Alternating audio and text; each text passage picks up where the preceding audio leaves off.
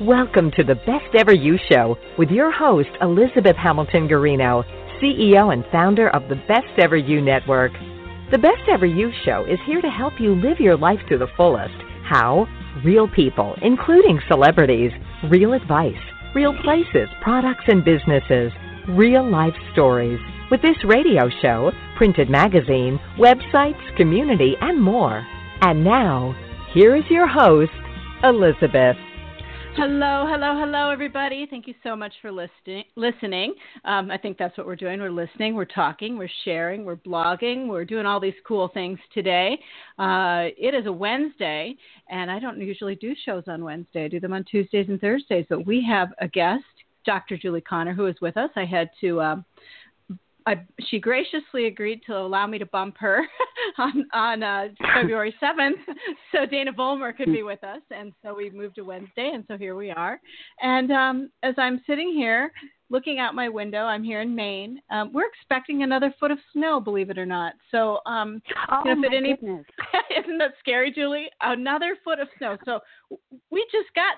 Well, we had a snowpack already, and then we got another 20 inches, and now here comes another foot of snow. So if at any point, you need to unfreeze me or come find me, or if I suddenly disappear. What I will do is pass our warmth here in the Midwest your direction, because we've had unseasonably warm weather. It's been in the 40s, 50s, and 60s throughout the last several weeks.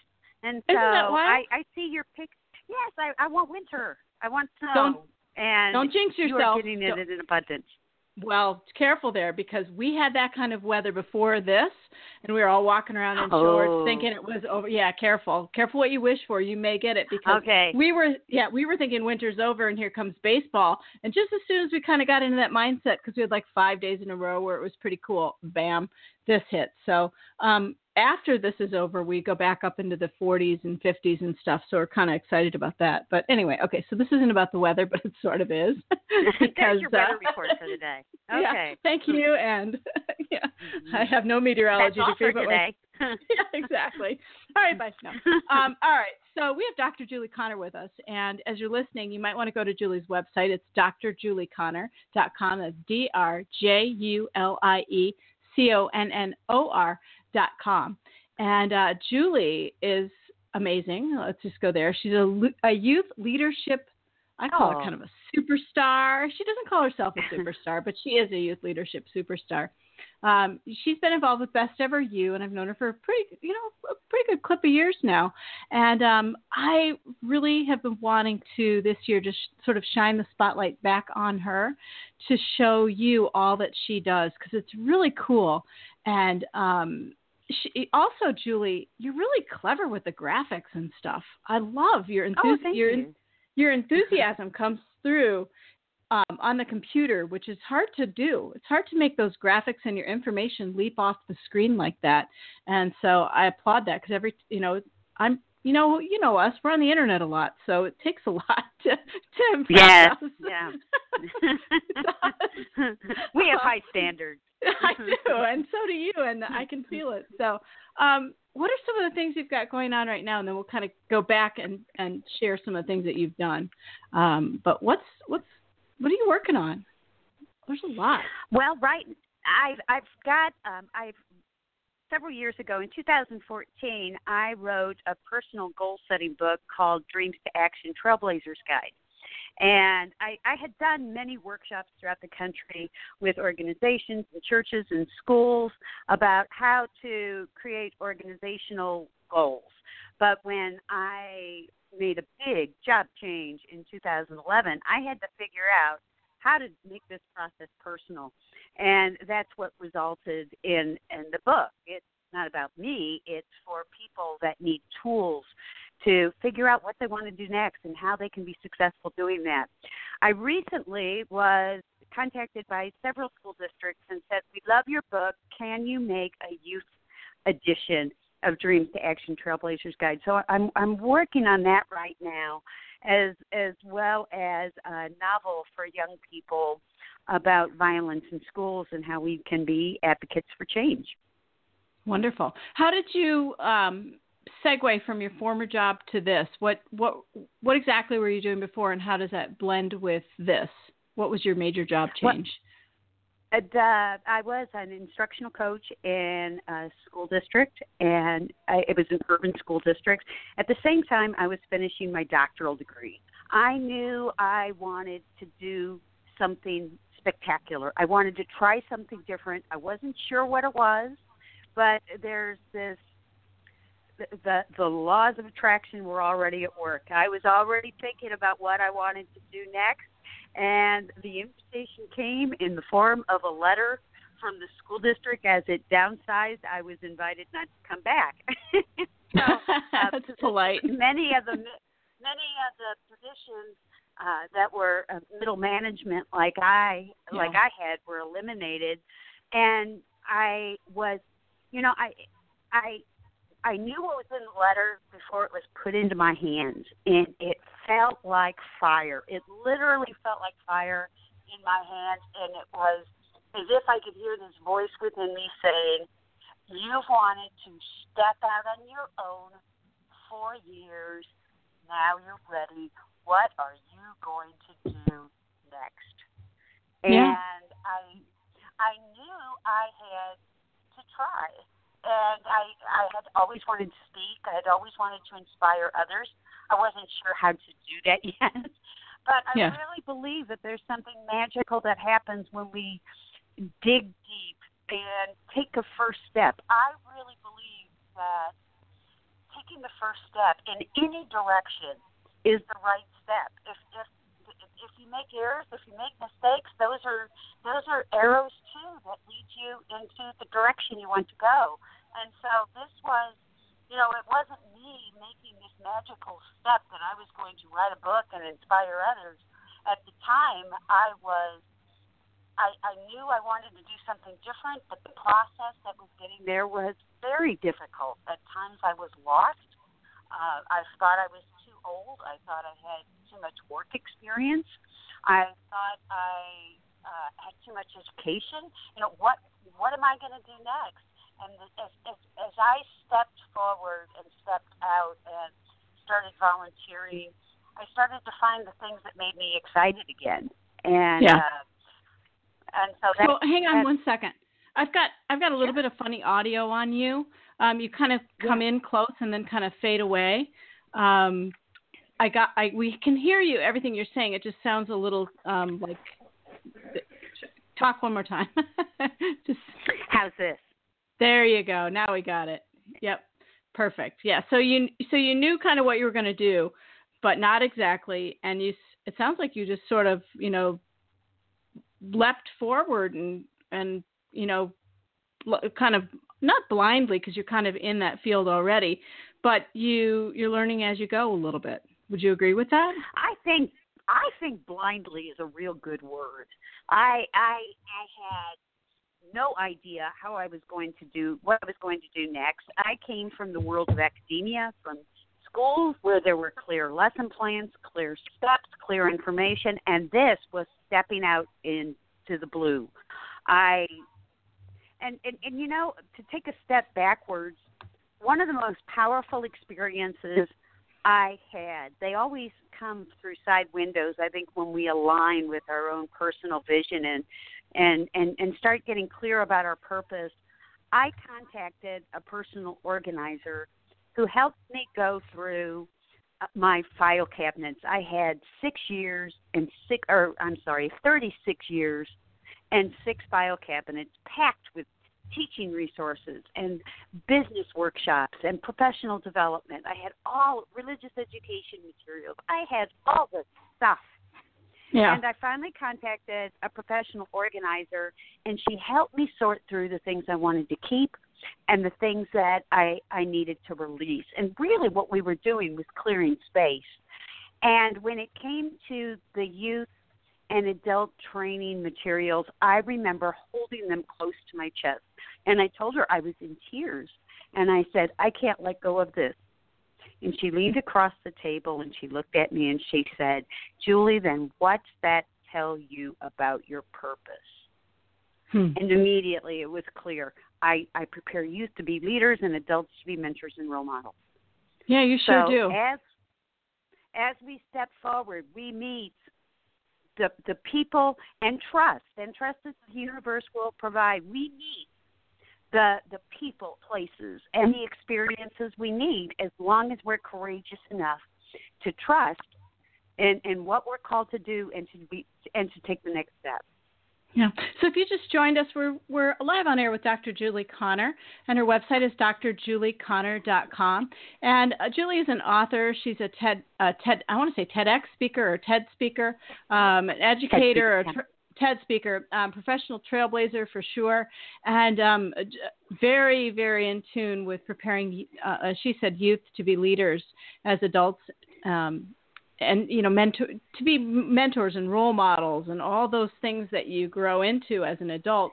Julie takes our youth and helps them develop into that. And she's written a book called Dreams into Action. And it's a trailblazer's guide. I can't remember the second part of it, but I always remember just Dreams into Action. And Julie was talking about how there's sort of like a grown-up version of this, and then she's developing something for to be used in schools with the book. I sort of think Dreams to Action Trailblazers Guide is basically what it's called. And I have the book, and I love the book, and I also think the book as is, and I've told you this before, can be used with your more grown-up teenagers and college-age kids as is. If it needs to be something for little kids, though, no, that's not quite the right thing. But, around age 15, a really in-tune 15-year-old gets your book really well. I've used it with all 4 of my kids, and they love it. And I used it right about age 15. Do you want to? How did you come across? I can't talk today. I'm so sorry. It's a good quality to have when you're on the radio. How did you write your book? And when did you write your book? The who, what, why, where's, and when. A lot of my book was personal experience in terms of I've got to figure out. I went to networking events, because I knew if I wanted to be a speaker, I needed to market myself as a speaker. And all I knew about marketing as an academic was there was a school of education, a school of business on our college campus, and I knew people that did marketing went into there. I wasn't sure what they did, but they went into that building and they got degrees in something. And so I went to a networking event, and somebody asked, well, what do you do, Julie? And I said, I'm a speaker. And they said, that's fabulous. What do you speak about? And I said, I'm an inspirational speaker. And they said, that's wonderful. What's your message? How do you inspire others? And nothing came out of my mouth. And so as I'm developing my own vision, I had a really life-altering experience during a workshop. It wasn't anything profound I said, but a question that a young person asked. I was leading a workshop with high school urban youth on how to set goal strategies. And as I worked with a young group of girls, there was a 18-year-old that was shouting questions at me from across the room. And the young man kept interrupting what I was trying to speak to the girls. And I looked at him and I asked, well, tell me about what I wanted to ask was tell me about your dream. Tell me about your goal. But that's not what I said. I said, tell me about your dream. And the class got quiet. He looked at me and his voice got soft. And he said, my dream, I don't know. No one's ever asked me that question before. And I leaned back and thought, he's 18 years old, he's in a school, and no one's asked him about his dream. And I can speak from experience as an educator that we spend a lot of time on knowledge, but I realized how critical it was to give all those goal-setting strategies about how to keep a planner, how to run a schedule, track of things in your calendar without applying those to personal goals. And so at that point, I committed myself to having these kinds of conversations with young people and the adults that work with them. Because I think we get so caught up in doing, and I include myself, that we don't take the time to reflect about what our gifts are, what we're called to bring into the world, and how we can share our gifts to serve others. And so that's really was the jumping off point in terms of a need that I saw and a response that I could deliver. Yeah, I couldn't agree with you more there too. You know, in the schools, you know, they teach to not a knock on our schools or anything like that, but they do spend a lot of time teaching to tests, teaching the information in the book, you know, doing all these things. And it's interesting. Our school here in Falmouth, Maine, does a couple different things that I've never seen in too many places, and I certainly didn't have it myself. And that's that they require the kids to do a senior project in order to graduate. And then they also require, I think it's 35 hours of community service now at the high school level to graduate. Oh, that's wonderful. And they're submerged in a foreign language basically starting in kindergarten. I know my kids, all four were. It may have changed recently, but you get your choice of Spanish or French starting in kindergarten. And so you're submerged in a second language of your choice all through your time here. And that seems to kick out a little bit more well-rounded kid, in my opinion anyway. I agree. I particularly like I love the emphasis on service because we can easily in our country become very narrow and in our perspective and entitled in ways that service takes us out of ourselves. But as we become more of a global community, you know, nowhere on the planet can you travel from state to state or cross large areas of land without having to know a different language like we can in the United States. Right. The statistics are that around, and we can already see the trend shaping our country now, that by 2047, the Caucasian population will evolve into the minority as we reach 2047. And so if kids are understanding and experiencing language changing now, how fortunate we are, not in the future, but at this time, to be celebrating and learning about other cultures, because all of that takes place when we learn a new language. I love that Maine is leading the way in terms of language immersion for all students. I think that's a brilliant idea. Yeah, it's been really neat. Especially, it was interesting, you know, we moved here from California. So, yeah, and that's a jump. Yeah, it was. And you had it a little bit naturally in the schools already there because a lot of the kids spoke Spanish where we were. And so the kids picked up on it. And one of my oldest son was pretty bilingual when we got here anyway. But, you know, it was cool that they do that. And then, you know, the leadership programs and things like that. And so this is a nice sort of nice privileged community. What are things like in areas where it's not so privileged and they don't have these things? How does your message fit in, you know, and translate into all different schools? I believe that the kinds of questions that we encourage kids, I think urban kids in particular, some of the kids that I work with have many struggles and many roadblocks. And so to equip them with tools with which they can plan and not only dream, but it's in our dream where we experience hope.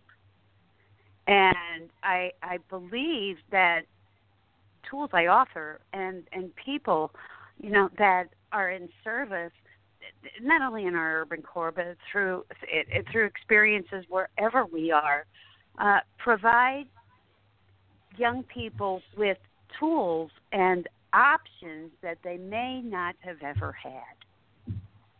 I think you do a really... Oh, go ahead. Sorry. I can't see you, so I couldn't tell if you were done or not. Sorry. No, that's okay. Well, I think you have a really neat message in that you touch people and tell them you have the power to change the world.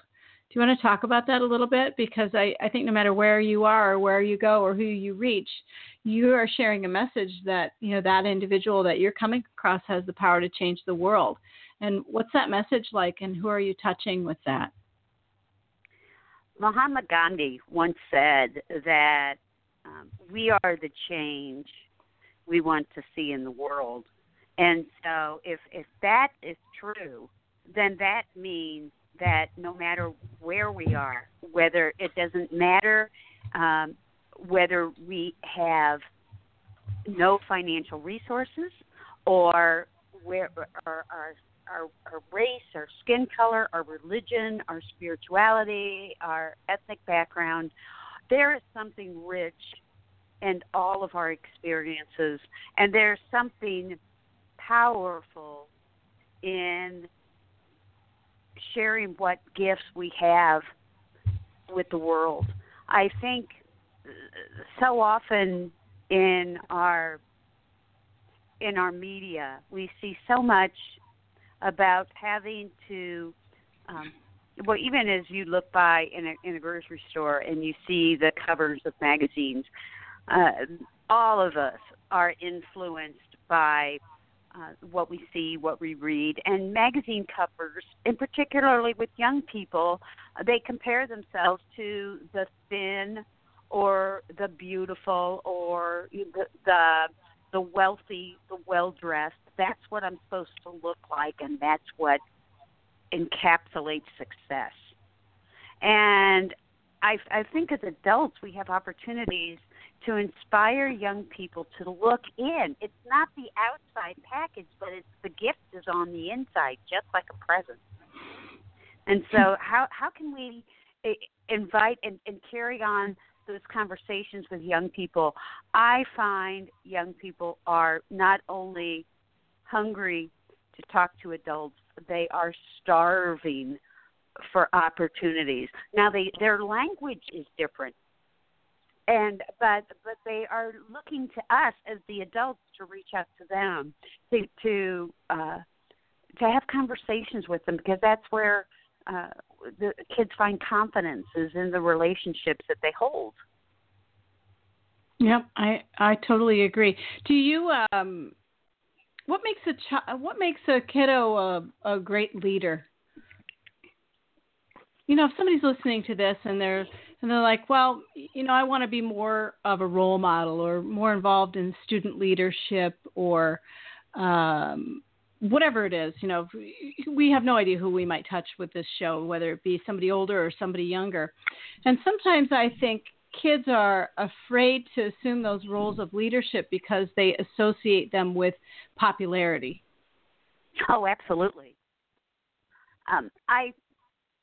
There's a difference. I think one thing is, and, I think oftentimes the most popular kids are the ones that appear like the kids that are like the images that they see in the media and the images they see on the cover of magazines. And I think the first thing we can do as adults to inspire young people to be leaders and role models is we have a responsibility to be leaders and role models ourselves, to tap into what gifts we have. I think so much in what we see in social media, and you and I spend a lot of time there, is and especially in the political environment, there is so much criticism of and gossip about other people, and name calling is becoming the new tolerable.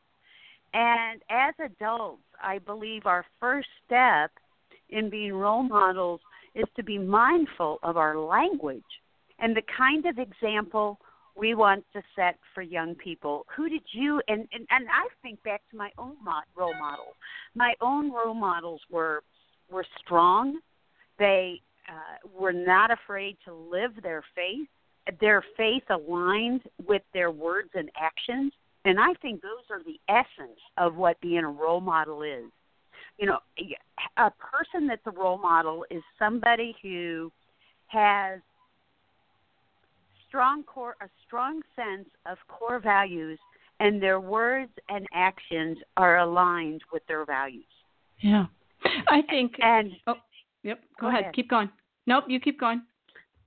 I just believe that's how legacy is passed from one generation to the next. We become the torch that's shared with young people, and then they find their own light through the models that they've witnessed and who've enveloped and loved them. Yeah. I noticed one thing, it's a process raising 4 boys, and I appreciate your help through the years and thoughts and things like that. And, you try and help people be their best, whether they're your kids or a stranger.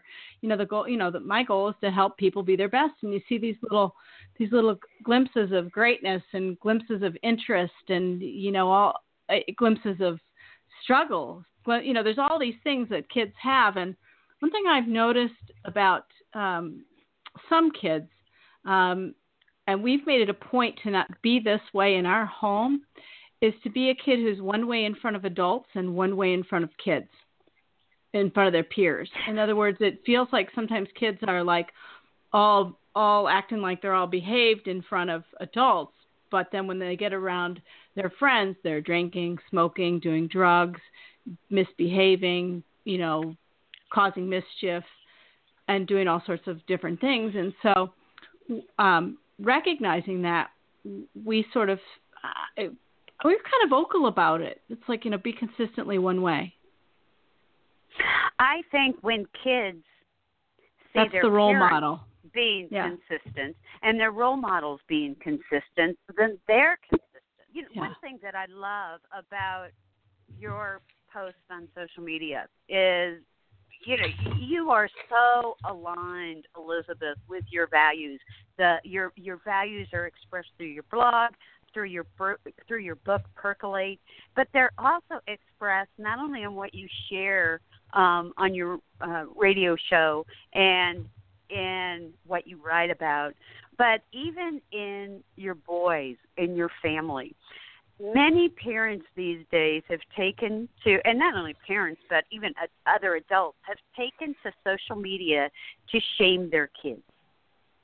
And I see that. And that is tragic. And it's not only tragic, but we're reinforcing a way to treat others.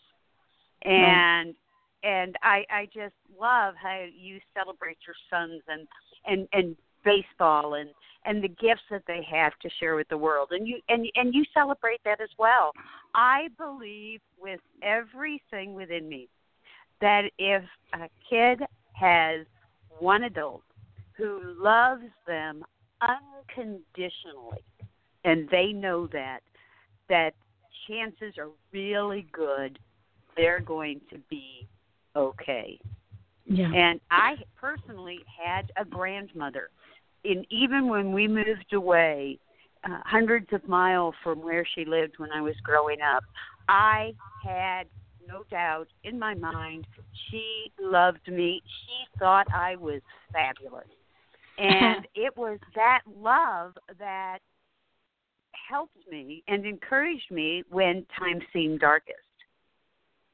Yeah. I was when I was growing up, I struggled with depression. I struggled with an anxiety disorder, and I had no tools for defending myself. I bought all into the message that I heard was, when somebody hurts you, turn the other cheek. And so that's what I did. And nothing's wrong with that message. What's wrong was my interpretation of that message. That isn't literal. But I had no sense of personal boundaries. And I think that's another driving force with what I want to provide to people that work with young people, with teachers, with youth leaders, and to youth themselves, so that they're equipped with tools to set solid boundaries and take good care of themselves. Oh, I love that. Oh, I absolutely love that. I know we're throwing a lot of our opinion out there, and that's I think that's fine. Are you okay with that? This sort of we're throwing opinions and suggestions and advice out there, and I'm pretty good with that because I think that's so critical what you just said. all of it, and in particular the part about having someone in your life that believes in you unconditionally. When you were saying that, I was thinking about my Aunt Barbara, and her taking me under her wings, and my parents, and just all sorts of. I'm in the middle of 11 kids. I don't know if you know that or not. Oh, there's a lot of us. No, yeah, I did not know that. Oh, if you're ever around me, I eat really fast. It's hilarious. But yeah, no, I'm in the middle of a lot of kids, and my parents were very busy, but awesome. My parents are very, very cool people. And we had everybody does what they're going to do. There was no, you're bad, you're this, you're that, they're really supportive, cool parents. And I'm kind of getting I think my point is that I think everybody has a bit of those things that you're talking about, unsurety, depression, anxiety, maybe not full on, total depression and so forth. But, everybody has those points as you're growing up where you don't know whether what you're doing is right or wrong, whether you fit in, don't fit in. It's an unsure period of time for a long time. You do have no idea what's going on or, or what you're doing. You're finding your way. And as you're doing that, the one thing I always say to other kids is to be kind to other kids. And I don't see it very much. Sometimes I do. I see it, believe it or not, I see it way more in boys than I do in girls. I agree. That's probably true. But, you have no idea when you're looking at somebody else, just like you. I mean, I'm with you on the radio, but I really have no idea what's going on in your life for real. I don't know you well enough to know every little bitty detail about your life. And we're two females. And granted, I think we're both about 50 or so. And, if you take that back into teenage years, put us both back in high school and see how we would have treated each other. I bet it wouldn't always be nice. You try to be, but you have no idea what's going on in another person's life. So I wish sometimes I could go back and know what I know now and do it over in high school and be that person who is just like so in tune and aware of like everybody's everything and just a little bit more. I was never mean to anybody, but just I think anybody could wish they could go back and be a lot more kind, overly kind. You know what I mean? I was never mean or rude or anything like that, but overly kind would be a cool way to go through high school. And some people have that, and some people just don't. I was so fortunate. I do believe, even as bullied and broken as I felt going through high school, and I was broken. I was shy. I was withdrawn, and all I wanted to do was save my money, get out of St. Louis, and go away to college because I knew I had, in my gut, I knew I had leadership skills. I just needed an opportunity to let them shine. And one of the interesting things that happened is my focus on what I could do about me rather than what everybody had said or done about me. And that took some years to learn because being withdrawn and being bullied, I was also very angry because I had no healthy way to release the anger. As I grew and matured and found ways to tap into my own talents and release anger because I knew I was hurting no one but me, I found other ways to live my life more joyfully. And the interesting thing that happened to me in the last year is I had my 40th high school reunion. I was terrified to go back to it at first because, in fact, I wrote, I did go back because a cheerleader reached out, and I wrote a blog post about this. A cheerleader from my high school class reached out to me and said, "Are you coming to the reunion?" And I finally got honest with her, and I said, "No, I'm not coming. High school was miserable for me. I really don't have a desire to go, but thank you for asking me." And she wrote back, and she said, You're kidding. Your high school experience was hard? She said, "Julie, I was so shy in high school, and you were in theater. You sang. You performed on stage. I was so jealous of you." And I thought, oh, my goodness, perhaps my perspective was skewed. Mine too. Maybe. Oh yeah. Yeah. I think and this is something I give opportunities for kids, and especially in retreat experiences, because sometimes what we think is going on and other people's perception of what we think is going on is very different. So when I went, I did go to my high school reunion, and all of the people I was most afraid of running into came up to me and said, "You've made so much of your life. How did you do it? Can I read your book? Can we have a conversation?" And it was like, oh my goodness, if we can somehow turn the focus on us rather than what other people did to us or other poor experiences that we had in the past, if we can shed that light on what we're called to do, what we're called to experience, and like you said, in the high school experiences there in May, how we can serve, then we're not so busy focused on all of those things that are negative or drag us down. Our young people are starving for someone to notice that they're doing good. Yeah. Something I learned from teaching is whether it's the urban core, whether it's rural areas, whether it's suburban schools, kids want to be acknowledged by the adults in their lives, including their teachers, including their parents. They want adults to think they're smart, but they'd rather be dumb. They'd rather act out bad than be stupid or called names. Or perceived as not smart. Yeah. Yeah, a lot of that is reactionary. And I'm a student teaching field supervisor as well. I am connected with the University of Missouri, Kansas City, and I am the liaison between our student teachers in Kansas and Missouri schools and the university. And as I was working with student teachers last night, it's interesting that we're having this conversation now. Many of the student teachers were asking me, was I ever nervous when I first started teaching, when I first started speaking? Did I ever worry about what the kids thought of me? Was I ever scared? Was I ever insecure? And I said, of course I was. Of course I am. Even to this day, there's times I'm not sure. And they were absolutely relieved. Yeah. Now, it just changes, doesn't it? Fear. Yeah. Yeah. It changes into, am I too old? Sorry to interrupt you, but it's funny. No, you're right. You're right. Am I too old to be doing this? Do my wrinkles show? Am I tall enough? Am I... the funniest thing. Oh, like, seriously, we're never worry tall about.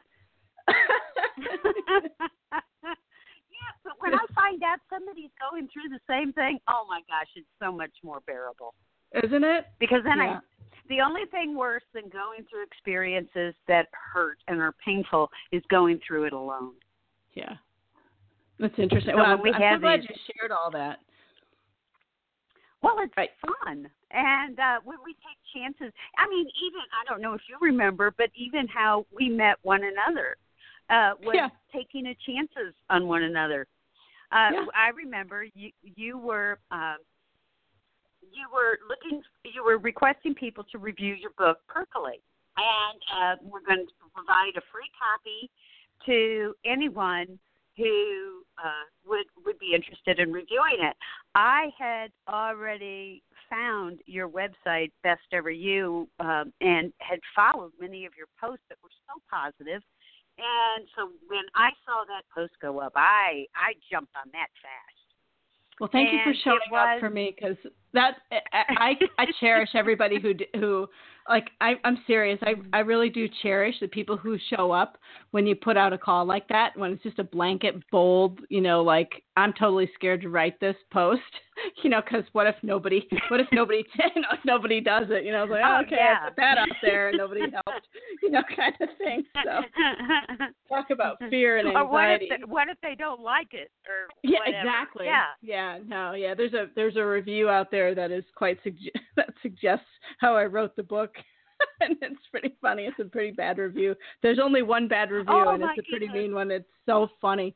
Just like, really, you think that's how I wrote the book, huh? Well, you have to read it. If you haven't read that, I'll send it to you. It's pretty funny. But anyway, thank you very much for doing that. And But this show isn't about me. This show's about you, and I want to go back to you for a second because you do that. You bring it all about other people, and I want to keep the focus on you here because you're so cool with all you do. No, I noticed that about you. I have to bring you back to yourself here. How'd you learn to do all this? I want to take you back to kindergarten and things like that because I'm going to go with bossy for a minute because I'm bossy. I'm bossy. I'm loud. I can be pushy. I can be a lot of different things. And there was this, see if I can find it again. There's this graphic out on the internet, and it's all the things that people call you behind your back. And it's like a lady with her back turned, and then in little bubble quotes are all the things that people say. Bossy, ugly, fat, short, skinny. No, it's a mix of good and bad. Just like what we endure. And it was the coolest post because. As a girl, I want to go back to you as a girl in kindergarten. I know I was trained to behave, not be bossy, not be loud, not be. That came from my mom, who said, "Go be what you're going to be." But in little elementary school, you're taught to be quiet and behave and get along and play nice with the kids in the sandbox. How do you break from that? We talk, how women are talking about this these days. You don't want to get labeled bossy, or do you? Bossy's not so bad. I have made such a 180 in my life. I mean, just completely. When I was in kindergarten, I'll just be honest with my story. My father was drinking at the time, and my mother was doing everything that she could to keep a roof over our head and food in our tummies. And so during this time, she found someone to come into our home, a nanny or babysitter, if you were, the caregiver that came into our home to take care of my brother and sisters and I while she was at work and trying to manage and juggle all the pieces. This was somebody who was very physically abusive with me.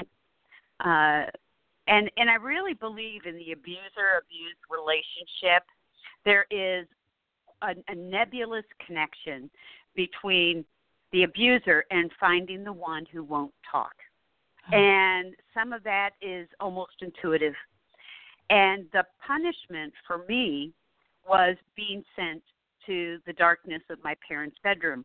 When my parents got home from work, she would make up all kinds of crazy tales about what I was doing throughout the day to warrant being punished. So when I came out, I was punished again by my parents. I was never told what it was I was doing, but I was sent back to the bedroom again as punishment, and the punishment was I wasn't allowed to talk. So I learned shame, I learned guilt, and I learned not to talk. But the magical, life-saving thing in all of this, I spent hours in a dark room sitting on a stool by my parents' bed. And I'm a creative kid. And so here, what I wasn't aware of at the time is I was making up stories in my head, beginning of becoming a writer and a storyteller. And it was all birthed in those experiences. And as I look back now, and there was healing that certainly needed to take place, but I would not be the kind of storyteller that I am now had it not been shaped in those experiences. And as being shaped in these experiences, yes, as time goes on, as I've heard you describe yourself, oh my goodness, my husband would say the same thing. I am 5'2". I am little, and I have lungs that go to my toes. I have a big voice. I have a bigger personality. I'm bossy. I think I know everything. Yeah, it's hilarious. And usually I'm right. but finally we're kind of allowed to, say those things out loud, I think, is my point, because, you've seen those blogs going around, lean in, lean out, be bossy, be not, be this, be that, I say, we're going to go over, guys, on time if you're listening live. I say be whatever it is that you're going to be that taps into your soul. And sometimes it takes a little bit to figure that out, especially if you have childhood trauma and stuff like that. See, I don't have any of that. I have a pretty happy childhood. I had great babysitters. The only time I ever remember my mom getting mad at a babysitter was when one let me wear nylons ahead of the year that my mom wanted me to wear nylons or something. Yeah. My mom did not want me wearing nylons before 7th grade or something, and we had a rule with getting your ears pierced and things that probably don't even exist now. I'm not sure, but it really, I know we are. I feel it. You've got to get to know each other way better because it's funny all the things that'll probably be really similar. But yeah, I'm sorry that happened to you. But wow, look at you now. The things you. Well, I think things you learn. I think the thing with kindness is I remember the day Survivor came out on TV, reality TV, and it really was an exciting show about adventure until the last episode when one of the people on Survivor turned and let out all kinds of unkindness and shouting and name-calling at one of the other participants on the Survivor show. And I believe all reality show changed that day because it became less of a focus on the experience of the individual characters and all about name-calling and mudslinging. Being a strong woman is not about name-calling. It's not who can yell the loudest. It's not about who can be the cleverest in their comeback remarks. I believe strong women are also kind. We just happen to be strong, kind women who have big voices. But it's tempered with kindness. Yeah, and to encourage. I think that's the kind of wholesome type of encouragement that needs to go through the schools in droves. To come back to wholesome a little bit and a lot less anonymous blogging and commenting and bashing or even full out blunt right to your face stuff. There's a lot of stuff going on. I was this was a few years ago now. I was with my son at swimming. One of my older sons was a swimmer for a while. And there was a group of 3 girls. I'm not going to remember the conversation perfectly, but basically the 3 girls were talking about how, I don't know what her name was. Let's just call her Jennifer for right now. How Jennifer was the B word and they didn't want to include her and they didn't want to do this because, they felt like she was all about herself and kind of mean and all this stuff. And, her clothes were better than theirs or not. Or, it was just kind of like one of those general just gossipy rip sessions on another human being. And I happened to be standing there and my blood started to boil. I'm like, oh, I hate this kind of stuff. And so as a mom and, as sort of a best ever you person, I felt compelled to say to the 3 girls, I was really nice about it. I said, do you guys have, this Jennifer girl, do you guys have any idea what's going on in her life right now? And they're like, no, we barely know her. I'm like, well, you're ripping her to shreds, and, whatever, I'm not related to, I've got a boy in there swimming, I don't know you guys from Mahilla Beans or whatever, but if I could just give you some advice, I've had this happen to me in my life before. And my advice is to maybe just, the one of you or the 3 of you or whatever, grab that girl and ask her. Ask her who she is, what her dreams are, what her goals are, how her home life is, how she's doing in school. Does she have friends? Does she have a boyfriend? Does she have sisters, brothers? All the questions where you get to actually know somebody for real. I came back the next week and those girls were there again. One of them was missing and they said that was the best advice ever. They actually, I'm so shocked they listened. And they really did actually listen. They came right up to me. They were waiting for me actually to come in. And they said her father was abusive. And there were all sorts of things that unfolded into how unhappy this girl was at school, but she was pretending to be cool. But deep down, she was sitting there crying all the time and miserable and just trying to make friends and all this stuff. And somebody had in common what she had. You know what I mean? They just all found their place in being and everything.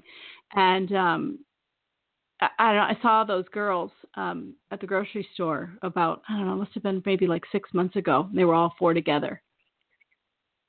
And I don't know Wow. what my point of the story is exactly. I still haven't articulated it perfectly, but that kind of stuff is what I mean. Like, you never know what's going on in somebody else's world for real. And And especially with young people. I am so glad you confronted it because as a teacher in particular, I often witness conversations of large group events where parents are ripping into even other family members and criticizing and in front of the kids. And we wonder how or where Where'd we they learn learned that? it. Yeah. And they learned it from us. That's where they learned it. And I'm even seeing these kinds of conversations happening with kindergartners, where I hear kindergartners saying, "We're not going to play with her today. Today we're not going to like her." Yeah, And weird. it just gets younger and younger. One of the things that I did in the classroom, and some of my best things that worked were things that I found out on accident. And I see often in the halls, I'll see boys fight. I don't see it often, but I see when fights occur, the same kind of things happen where a teacher or an adult will make two boys shake hands and say, "I'm sorry." Well, first off, you're making two kids that are furious with one another touch each other. And girls, because girls don't typically box it out, some of them do, but not typically, girls will go underground. They will hurt each other, not with overt fighting. They'll hurt each other with what they say and by withholding friendships. Yes. And one of the things that I did in the classroom and used it a lot was board games. And I had all kinds of board games, and I substituted cards that were parts of the game with things that we were working on within the curriculum. So the kids had to play, as they played the games, they had to work in small groups, they had to communicate, they had to follow rules, they had to communicate with one another, they had to resolve conflict. And so often within our schools, we need to equip kids with tools, not only to communicate with one another, but in ways that we can resolve conflict. Because those aren't things that we're typically talking about. We just say, shake hands and say you're sorry. Well, that does nothing other than drive the conversation underground. Yeah. And so I'm thrilled to hear. I just love that you confronted it. But I don't know if I confronted it either. I wasn't like all like in your face brash or anything like that. But I was just sort of like, not at all. I was sort of chill about it. Just like, would you guys like some advice, maybe? Kind of thing, just from an ancient, like mom like turtle, kind of thing. From an ancient turtle. Exactly. The mom turtle. Mom turtle is what I call myself. That's funny. And then I just have like one other funny like little story, just because we're on the topic of kids and leadership and things like that. And I know I spent I was a cheerleader, and I loved being a cheerleader. I was a gymnast, and I was more a gymnast than a cheerleader, but it lended itself to that. And I was so tiny short that my true love was basketball, and that was never going to happen. And so I was good in basketball in junior high, but man, everybody caught up to me. I've been this tall since third grade. So you can imagine in third grade, I was like, oh man, I'm like 6 feet tall. And no, I've been this tall since third grade. So anyway, the thing that comes with being this tall sometimes is weight, and especially being a gymnast, if you just, there's nowhere for weight to go at 5'2" or 3. And so I always felt in high school like I had way bigger thighs than anybody and bigger upper arms. And part of it was me just doing gymnastics and developing faster than other people and, all those things. But I think today, I know people made fun of my thighs. I know it. I know people would say, oh, she has fat thighs, or what, the mean crap girls say. The one thing I've noticed about boys, having 4 boys, and especially one that's a baseball player, when my kid is on the mound pitching, nobody says, oh my God, look at how big his butt looks in those baseball pants. Do you know what I mean? There's no Absolutely. there's no guy rippage on the body at all. there's no like, oh my God, can you believe how big his thighs are and those pants? There's no, but like, boy, put a girl in a uniform, and I know this is a can of worms here, but put a girl in a cheerleading uniform, and instantly people go, oh, is she fat or whatever? They don't do that with guys, and so there's like this. I found raising boys like this whole load of drama that was all about everything I always worried about is like non-existent with boys. It's like so nice not to have to worry about whether your butt looks fat in your baseball pants. Do you know what I mean? I know it's a really weird example. But... No, it's like what we said with the media. When you when you see a girl's magazine or a woman's magazine, it's all about face how you look, and body image. Yeah, and how you look exactly, and how you perform sexually. Yeah, everything. If you look at a man's football, most of the men's magazines are about sports. There are GQ and some of those, but even those, if you look at the articles, are about being successful. Yeah, but they're not about how many wrinkles they have or whatever it is that makes you. But I think my point is like you get. I agree. And I don't know if everybody feels this way. Again, it's kind of overgeneralization, but there's a lot that puts you down at a young age, or can if you listen to it. And so, to emerge as a leader or communicator, teamwork, collaboration, all the things that you're talking about, could be a little bit more difficult for females. I don't know. It's not proven or anything like that, but there's a lot that weighs us down when we're little that we're worrying about. And yes, I've seen little girls as young as 4 and 5 where I've talked with them, and they'll tell me, or like, well, they'll be at a party or something, some kind of gathering for young people, and I've heard 4 and 5-year-olds tell me that they were on a diet. They can't have any snacks because they're getting too fat. And so I think we have a responsibility to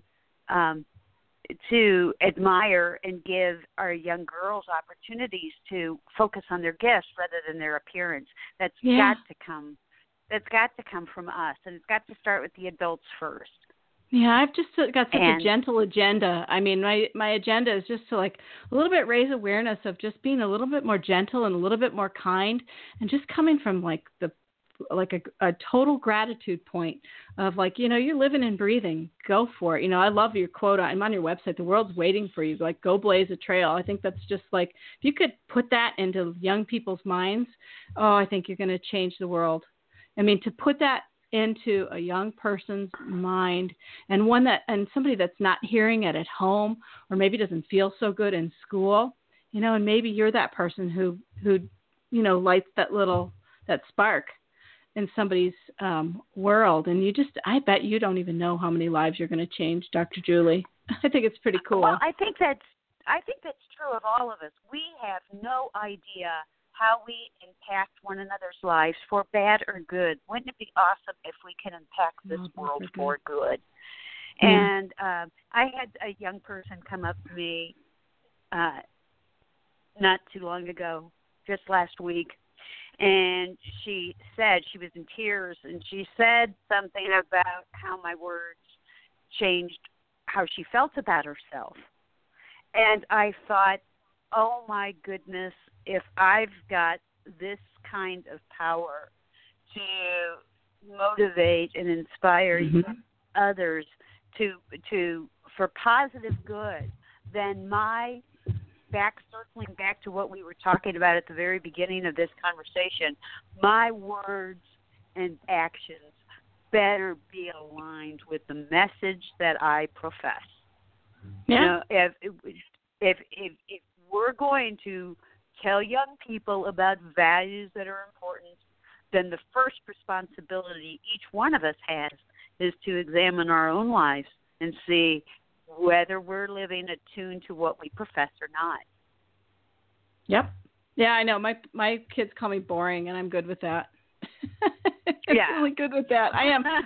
I've never been through high school. I'll tell my kids, through high school, junior high, college, and everything like that, I'm just not a drinker. I'm not a drinker. Don't do drugs. Don't smoke.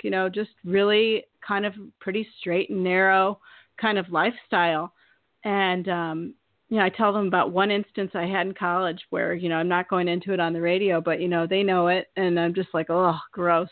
May I never drink again. And, that kind of thing.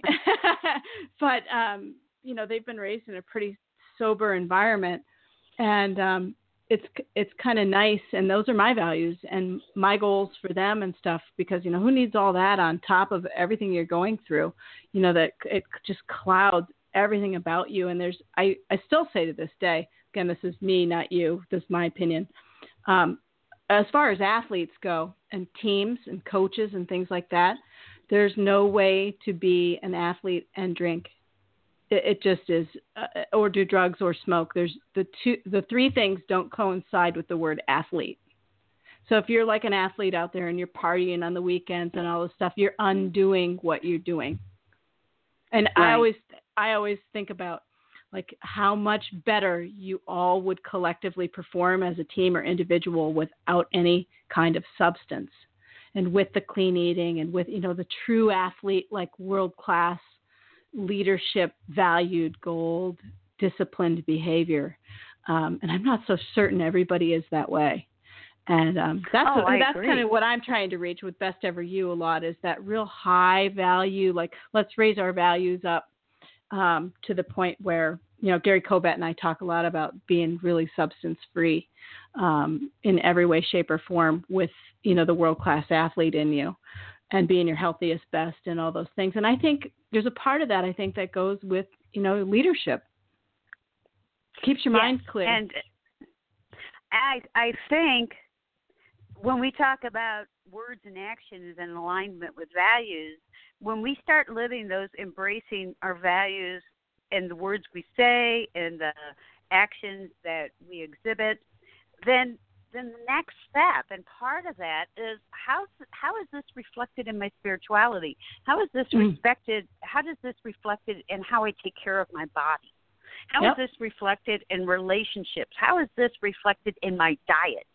I for years lived in, this is a bit of change of subject, but I remember for years, because I was so busy and I spoke all over the country and I was on the road a lot, my diet came out of vending machines. And I thought I was getting all my vegetables, microwave popcorn, and peanut butter crackers. There's my protein and coffee and cigarettes, and that was my diet, and cereal. And to make a very long story short, I was part of an IBS study, and I was going to get $2,000 for taking a new medication. At the same time, I was reading Dr. Michelle Robbins' book, Small Changes, Big Shifts, and I heard her speak, and she talked about making small changes. So I decided to drink 2 glasses of water, increase my water intake, and I hated water. But I can commit to that for a while. And I decided to try this green smoothie thing that I thought was stupid, but I can commit to that for a month. And by the end of the month, I had to drop out of the study because my body regulated itself, which led me to the next step. If these 2 little changes impact my health in this way, what would happen if I really tried clean eating? What if I incorporated exercise? This is one of the other things that I appreciate on your website, is the things that are about clean eating and health.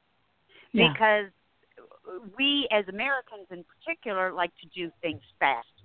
And eating clean isn't necesserally the fastest, quickest way to eat. Well, it's not but it fast can or be fun. And it can be. But I think one of the reasons why we mention this too is that whole adult role modeling thing, because in order to be a healthy adult and have healthy children, it's this giant acceptance of responsibility of yourself in physically, emotionally, financially, spiritually, go with your Lees. And there's a lot of things that come into play to be healthy in all of that. And that all plays into that mission, your goals, your leadership, it's your life. So I'm big into all that stuff. And they all connect. Yeah, I always say connect the dots. And so you'll see me do those well-being challenges, and usually it's for, like adults. And I know you participated in one of them a few years back, and really you weren't my target person because you were already walking the talk and so forth. And I was looking for people that were, 150 pounds overweight or, 100 pounds overweight, and you didn't fit that mold. You weren't overweight at all. You were just trying to clean up things a little bit and walk a little bit more, but it was fun to have you in there. And I learned a lot with you in there. And I think other people did too, because you've got such good leadership things. But Jen walked away losing 120 or 30 pounds from that. And I love doing those things. Yeah. Do you know Jen? Yeah, she was in the group. Yeah. Yeah.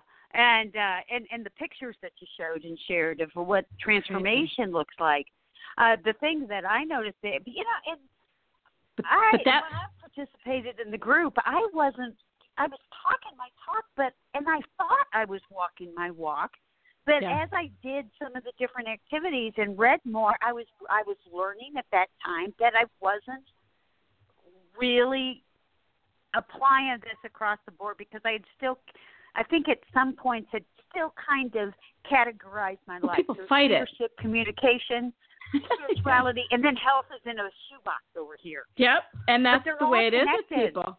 Yep. Yeah, and it's really interesting. And those are big changes that I have clarity of thought now that I didn't even know what brain fog was until I started making some drastic changes with my diet. But the bigger changes didn't happen with me just deciding, let's be drastic for a while.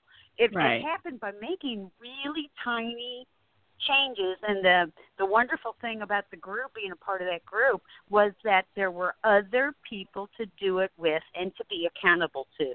Yeah, it's a fun group, but Jen lost all that weight doing exactly what you did. She changed everything she drank to just water. That's usually what I do. I strip people of what they're drinking, alcohol included, and have water and green tea, and then those green smoothies come into play because those regulate your blood sugar. You have one of those in the morning, and your blood sugar is just it's like, oh, thank you for doing that.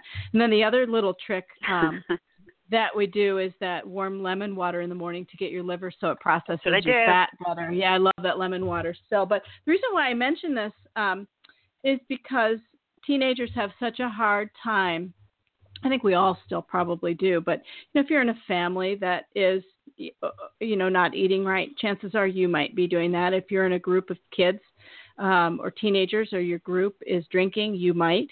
And I encourage you, if you're a kiddo listening, teenager, college student, anything like that, get those words, no thanks, in your body and in your brain and so forth. And one trick, I was just talking to my kids about this 2 days ago. One trick I did at parties, I like parties. I'll go to a party and everything like that, but do I want to get so drunk at a party or drink at a party that I don't know where I am or how to get home? No thanks. Do I want to lose control of my, me? No. I took a red, if there are red cups around, mine had water in it or Diet Coke. No one knows. Everybody always thinks, I got a drink to fit in. You can fill that red cup with soda, and no one has a clue what you're drinking. And in fact, you might come off more cool because you don't. Just a thought. Yeah, no, I agree. I did the same thing. And, bottom line, what happens with alcohol and substance abuse is it numbs us out. Yeah. And we would say and do things under the influence that we would never do without. We feel like it's liquid courage. But what are we without it? And so, once again, it's all about habits and instilling confidence and courage in kids. Yeah. That, I was driving you're my not sister. defined by what you drink. Yep. No. Well, I was having this chat with my.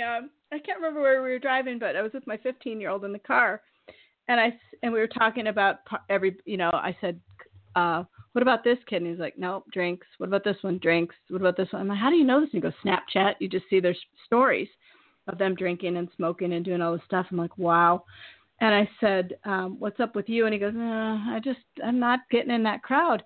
And I said, nobody knows what's in your red cup, but be careful there because they'll probably ticket everybody if you're at a party or whatever. You just stay away from it if you can.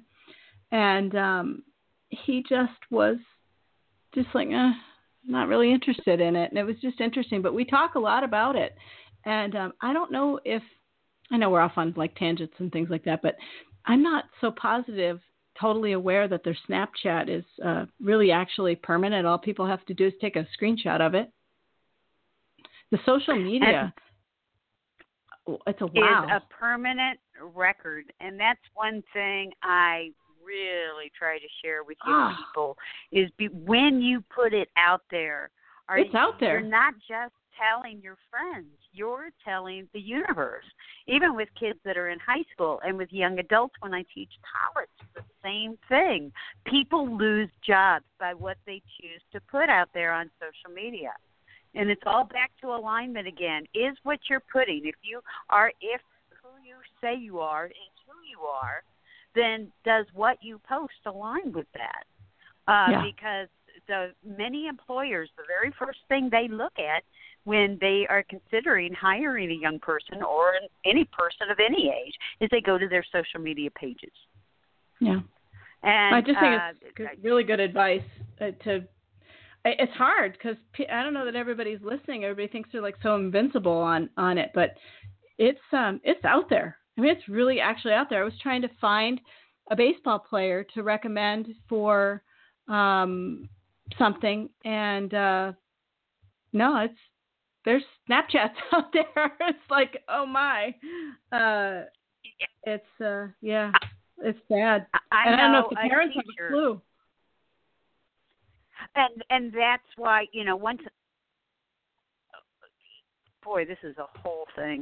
It's gone on for an hour and 11 minutes, too. It's kind of fun. Kids are much more social media savvy than many of their parents.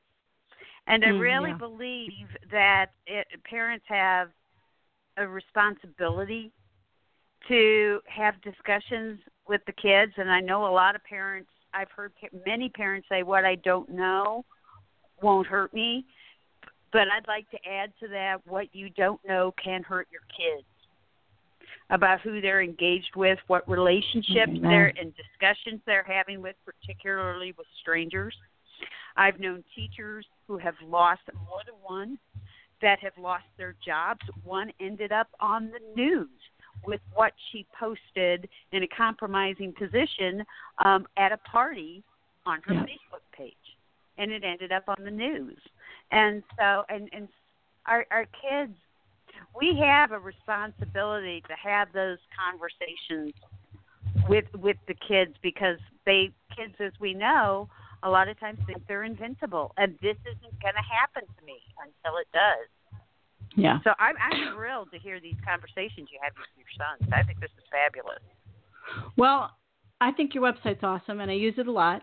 And I think you've got a lot of work to do still. These conversations are like, do you ever feel like you've got so much work to do that you can't get it done fast enough? I know I feel that way all the time. That I can't get it done fast enough. Yeah, and staying focused because I'm so passionate about so many things. But once again, what am I called to do? I know I'm here on this earth to get young people and their parents and all those who love them excited about their own lives. I know that's my mission in life, is to help people turn in. And so as I do my work through the day, and this is another really important tip that helped me, it was, I have a clear vision and mission. I know I'm called to speak, to lead, to train, to prepare youth to be leaders and adults to be mentors and role models. As I make choices, I always look at throughout the day, there's a million things I want to do, what aligns with my goals for the day. And when you have goals, it makes streamlining your calendar very easy. Because as tasks come your way and responsibilities or parties or whatever, does it align with who I am and what I want to do? And if it does, then I add it to my calendar. If it doesn't, then I say no thank you. And it's really difficult sometimes to say no to certain things. But my job is my life, not to get approval from other people. Yeah. So, boy, we could do a whole new show on that too. My goodness gracious. And that's how, can we end on that a little bit? I know we got to go here because we've been an hour and 15 minutes, but, No, go ahead. Well, I completely agree with that. And I think a lot of kids, I'm going to go back to the kids, adults included, getting that approval from other people. I know Robin Mead, she lived her life like that for a long time, trying to constantly get approval. I had her on the radio show, and she was on the cover of the magazine and all that stuff. And she actually developed an anxiety disorder over how does everybody like her or not all the time. And so that approval and that do you like me and all that stuff, I throw it back onto yourself about stop lying to yourself. You aren't fooling anybody, and the only person you're ever really competing with is yourself. I know you think that too. You're really like, I'm not competing with you. You're not competing with me. I compete with myself. And I view my job in the world when it comes to other people to lift them up, not put them down, not criticize, not talk behind your back, not do any crap. And, cause I'm not great for you. There's plenty of room. I hope you do great. I hope you succeed. Yes, I hope you get a scholarship. I hope you are awesome. And that is, I've noticed this with parents. Sometimes parents don't want other people's kids to succeed. It's the strangest thing I've ever seen. It's like, when you have kids competing for the same spot on a team or something like that, a parent will rip on somebody else's kid. I've seen it time and time as I've raised my kids. I'm like, seriously? Adult ripping on a kid. That was all over the place, but go ahead. No, you brought up something critical. I just wrote a blog post called Escape the Scarcity Mentality Jungle.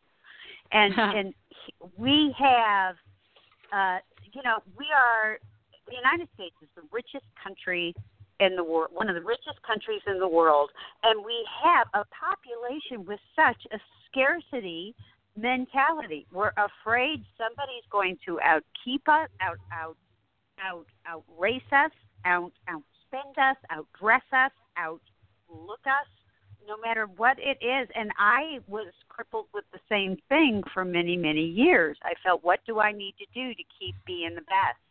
And when that changed, when I shifted my thinking, and I can relate to the severe panic disorder that I heard a previous guest experience, because I went down that rabbit hole as well. And when I started thinking in terms of abundance, and I truly believe now that rather than competing with other people in my field or competing with other women or competing, period, I believe in my soul that there is plenty of room at the table. There is plenty on the table and room for all. There are all the resources we need available. The only scarcity that exists is the scarcity that we believe in our own mind, the scarcity of our own perceptions. And so when we change our thinking and change our perceptions, then our world changes. And that is when you said plenty of room for all, I totally agree. And I think that's one of the critical lessons we have to teach today's kids. Yeah, because go ahead. Well, it's a twisted knot of sorts too, because I agree with the people who say you don't want to get everybody like a 10th place ribbon. I'm not saying that. I'm not saying let's all kumbaya and everybody no one gets cut. I'm not saying that, because it doesn't work that way, and I get that. Sometimes you're going to come in first, and sometimes I'm going to come in first, and you're going to come in last, and I'm going to come in last. Whatever, I get that completely, and and part of that is competing in things you're just not good at too. I think it's cool once you recognize where your strengths are and you go for it. Like, I know I can make really good chocolate chip cookies. I don't really, care what anybody else thinks. And that's my competition to compete with myself. I like to bake. Am I out there looking for accolades? Am I out there looking? No, but you know what I mean? There's just certain things that certain people are good at, and God bless them for it. It's like, all right, you're great at that. And don't knock me down about my cookies because I love them. You know what I mean? Wow. Yeah, exactly. When I first started out in the speaking world, I started talking about how to inspire and motivate others.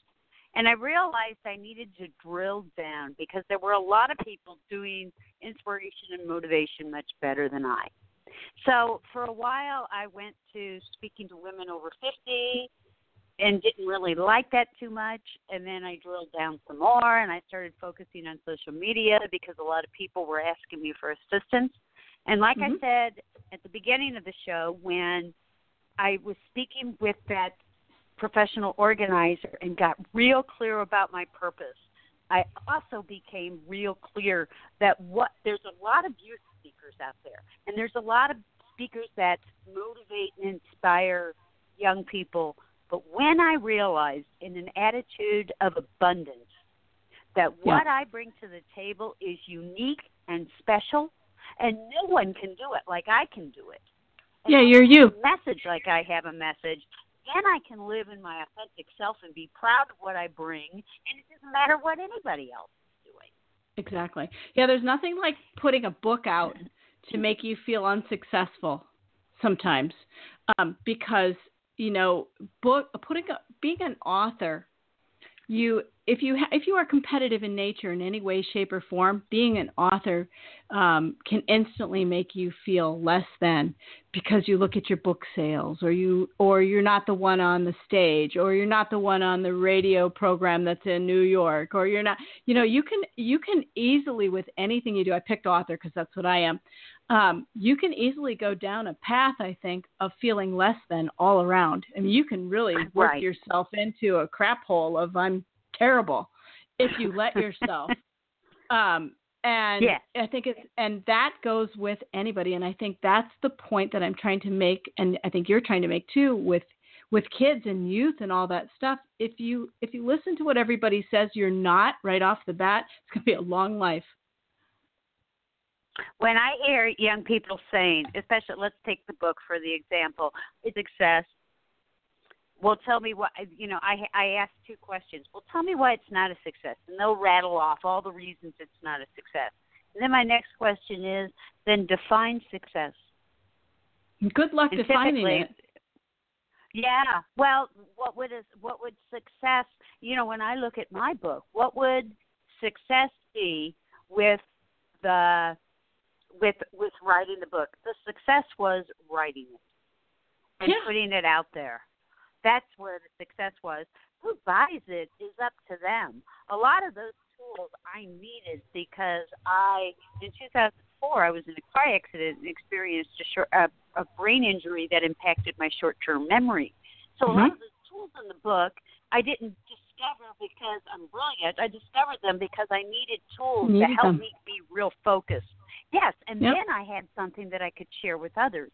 And so I really believe, as a nation, we need to look at how do we define success, and are we going to let money define it, or are we going to be courageous enough to step to the proverbial plate and define it for ourselves? Yeah, and not rationalize success either, because a lot of people, when they don't feel successful, they go the route of, well, if I have, they use that word if, and if is like, here comes the rationalization, a statement's coming, if I'm like, oh, no. It's you are already, if I touch one life, or if I, and it's like, no. We're not going to rationalize success down. It's got to be success to me is. And for me, yeah. And so, I'm picky with that whole success thing. It's a can of worms right there too. All right, well, it's an hour and a half, and this has been a really cool conversation. But I think we gotta go. I think people are gonna have to tune in and listen to this show in a couple parts and have you back on because it's really fun to chat on and share views. Wonderful. I love having conversations like this, and and I think to anybody listening, we're not saying we're right and we're not saying we're wrong. We're just giving some thoughts out there, and Julie and I are having a chat back and forth about some of the things that are going on in our lives, our thinking, things that we've seen. What else, Julie? And we challenge others to discover, ask yourself the hard questions. What is important to me? What makes me happy? When people ask me about things that they want to do with their lives and goals that they have, and I do it, but I don't have enough money, I don't have enough time, I don't have enough resources, I don't have a connection. My next question is, well, if you had the time and the money and the connections and the resources, what would you do? Yeah. And typically they say, well, I'll do this and this and this. And my advice then is, well, then go do this and this and this, as if you have the resources. Yeah. And so it's all about taking chances. I believe the same fire that melts butter hardens steel. And I liked that when you wrote that the other day. I love that. I saw that from you the other day. I thought that was awesome. The other thing, chance to live this life full. Yeah, I think so too. And the other thing I noticed before we go is that if you're out there and you're listening and you're in that mode where you're like, oh my gosh, I need to change my job, my weight, my hair color, my, pick 10 things. And a lot of people do that. They go, I need to change these 10 things in order to be happy or successful or whatever it is. I just was coaching somebody the other night and I challenged them to just pick one. And the one we picked was well-being. And the reason why we picked well-being is because it's at the core of everything. Mm-hmm. Think about that a little bit. Mm-hmm. And once you get your well-being in check, for real, for you, it trickles over into all those other things. And you get the tools that you need to make more change. But if you're sitting out there and you're thinking, oh, this show has sparked me to change these 5 things, hang on and change one. Change one at a time and think about what's most important to you. And I guarantee you the other changes will follow if you listen to what, if you really focus in and listen and all that stuff. I know that was kind of rambly, but well-being. I think well-being is so critical. And we talked a lot about that. Agreed. Take one step. Start somewhere. Do something. And the next step will unfold. And I guarantee you'll make mistakes too. Those are fun. Those teach you. Yeah, but the mistakes always, they point you. It's all about, we can look at challenges as obstacles or directional arrows that propel us into our new opportunities. Mistakes are just directional arrows. That's all they are. Yeah. They don't I like reflect adjustments. our self-worth. Yeah. And I love adjustments. Like when you make a mistake or something isn't right for you, adjusting is really a cool tool. And we just used this the other night. The person I was coaching, I said, try some yoga. And he wrote back and he's like, well, I split my pants during yoga class. I'm like, okay, well, you can adjust that one of 2 ways. You can never go back to class, or you can buy bigger pants or more flexible pants. Or it's so funny though. I'm like, you split your pants during yoga. Oh, that's hilarious. Awesome. Yeah. No, well, he tried. Anyway, all right. Lots of love. Thank you very much for being here. Thank really you cool so to much. Talk This was fun. Yeah, very fun. For everybody listening, thank you for hanging in with us for the hour and a half. You can go to drjulieconnor.com for more information. The show is free. You can replay it. You can share it. I hope Julie Connor gets her own radio show. I think that would be a genius thing. Dr. Julie Connor, a radio show by you. Could be very cool where you host it yourself. That would be fun. It could be cool. Block Talk Radio is neat for that. And then Julie Connor is the author of Dreams to Action, Your Trailblazer's Guide. I love that. That's on Amazon. I'll put links up to that. And we have some of them on Best Ever You, but I'll do it again with the show. So thank you. Dr. Julie, anything we missed? Kitchen sink, perhaps? Go live your best life ever. All right, everybody. Take care. And if you're in New England, enjoy the snow, the foot of snow. Ah, the joys. All right. Have a great day, everybody. Take care. thank you for listening to the Best Ever You Network. For more information, just visit us at besteveryou.com.